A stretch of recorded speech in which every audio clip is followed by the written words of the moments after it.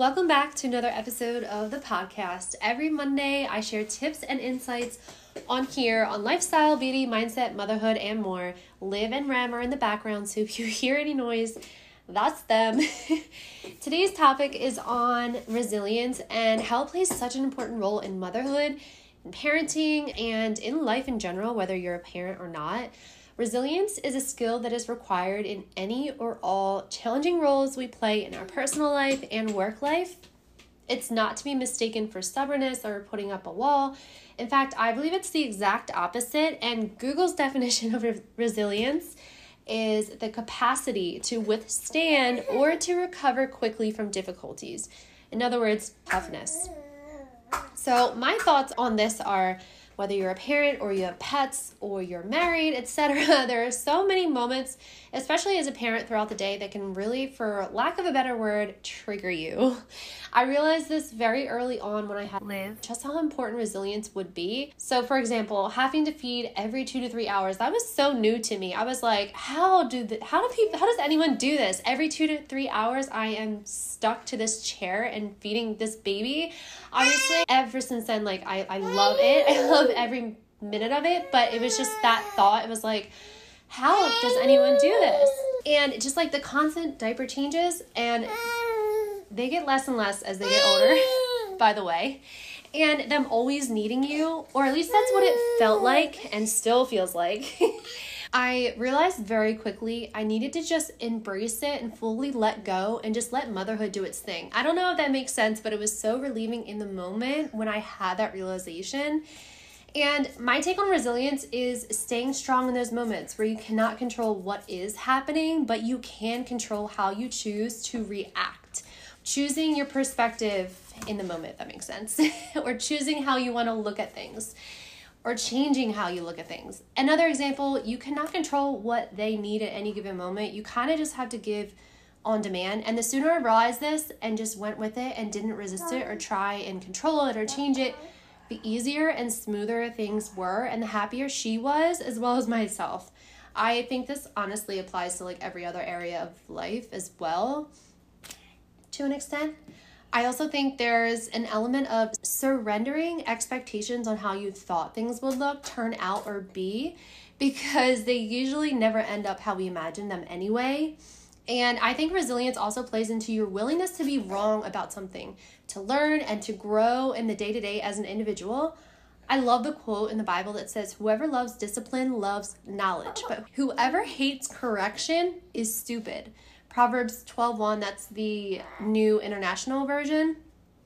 So it's kind of more in today's talk or wording, however you want to say that. But essentially meaning the fool is someone who thinks that they're always right, has all the knowledge, doesn't think they have anything they need to learn or learn from anyone else or improve on, and they are complacent, and any criticism is detrimental to their ego. Versus on the flip side, where the wise who accept and invite constructive criticism because they crave learning and want to find ways to improve themselves.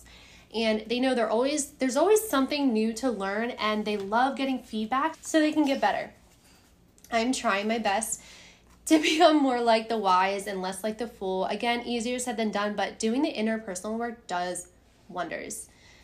And also being committed to continuous learning and continuous improvement, because there's always something new to learn. There's always something new to improve on. There's always ways to get better as a human being in whatever aspect of your life that you're trying to improve on. One thing I used to do was take everything to heart, and now I'm realizing to look at it differently, especially because if someone is being cruel to you or have hurt you in some way, it says more about them than you, and it has taken me a long time to learn that, and I have so much empathy for those people, and I'm definitely far from perfect because our brain has so many learned habits of thinking, and I'm slowly but surely unlearning those habits and relearning more beneficial perspectives on life in general. And I've also noticed the more I work on myself mentally, emotionally, spiritually, and even physically, the happier I am and the happier I become. Not to say I don't have hard moments or hard days, but it makes such a difference in the overall quality of my life and day to day, and even my relationships and the different roles in my life. Also, the added workload we are thrown into when we become parents, especially new mothers, is insane. And it can be very challenging to juggle the baby's needs, maintaining the home, keeping on top of everyone's schedules, meal planning, grocery shopping, taking care of yourself, work, personal ambitions, and honestly, so much more. And resilience is a skill that needs to be built, sharpened, worked on like a muscle for all the challenges that come up. It's much easier said than done, but as long as you're aware of it and intend on growing and strengthening your own resilience, motherhood will be so much more enjoyable for you. Resilience also means doing the hard things like prioritizing your own self-care, mental health, connections, etc. Anything that requires work. It's easier to hide and avoid and put off, but doing that only hurts you in the long run, and I understand when you need to take a break or you need to take a step back. That is all good and helpful, but doing it for too long can really cause a lot of stress on you in the long run. Resilience is also a framework and a mindset. My favorite being choosing to think I get to versus I have to. Anything that is hard or you feel resistant to, change your mindset to I get to, and watch how much better it feels and how much more enjoyable those things become with this change in perspective. Some other ways to practice resilience that help you, especially in motherhood. Find what works best for you, your baby, your marriage, your family, etc. This will take some trial and error. And also, I just want to remind you, not one's family situation looks the same. So find what works for you and go from there. Also, prioritizing self-care, whatever that looks like for you. Another thing is mom guilt. Mom guilt is no joke. And resilience can definitely help you in this area. Acknowledge it, address it, and have compassion for yourself around it. Ask for support, talk to other moms on the topic, and also shifting your focus and perspective to all the positive aspects of motherhood will help you so much. Seek professional help if or when you need it, and prioritize your mental health. This is one that takes a lot of intentional self-awareness and self-compassion, as well as vulnerability. Another helpful tip is to prioritize your relationships with friends and family. Humans are literally built and wired to connect. And when we are cut off from human connection in any way, our spirits literally start to die, or at least it feels like it. Isolation in motherhood is a slippery slope, so keep this in mind and build a support network of close friends and family, and especially let your spouse be aware when you're needing more connection. I hope this episode was helpful for you and you were able to gain some new insights and inspiration when it comes to resilience and just bettering yourself overall, so that you can show up better in your own life and in the world to inspire others on their own journey.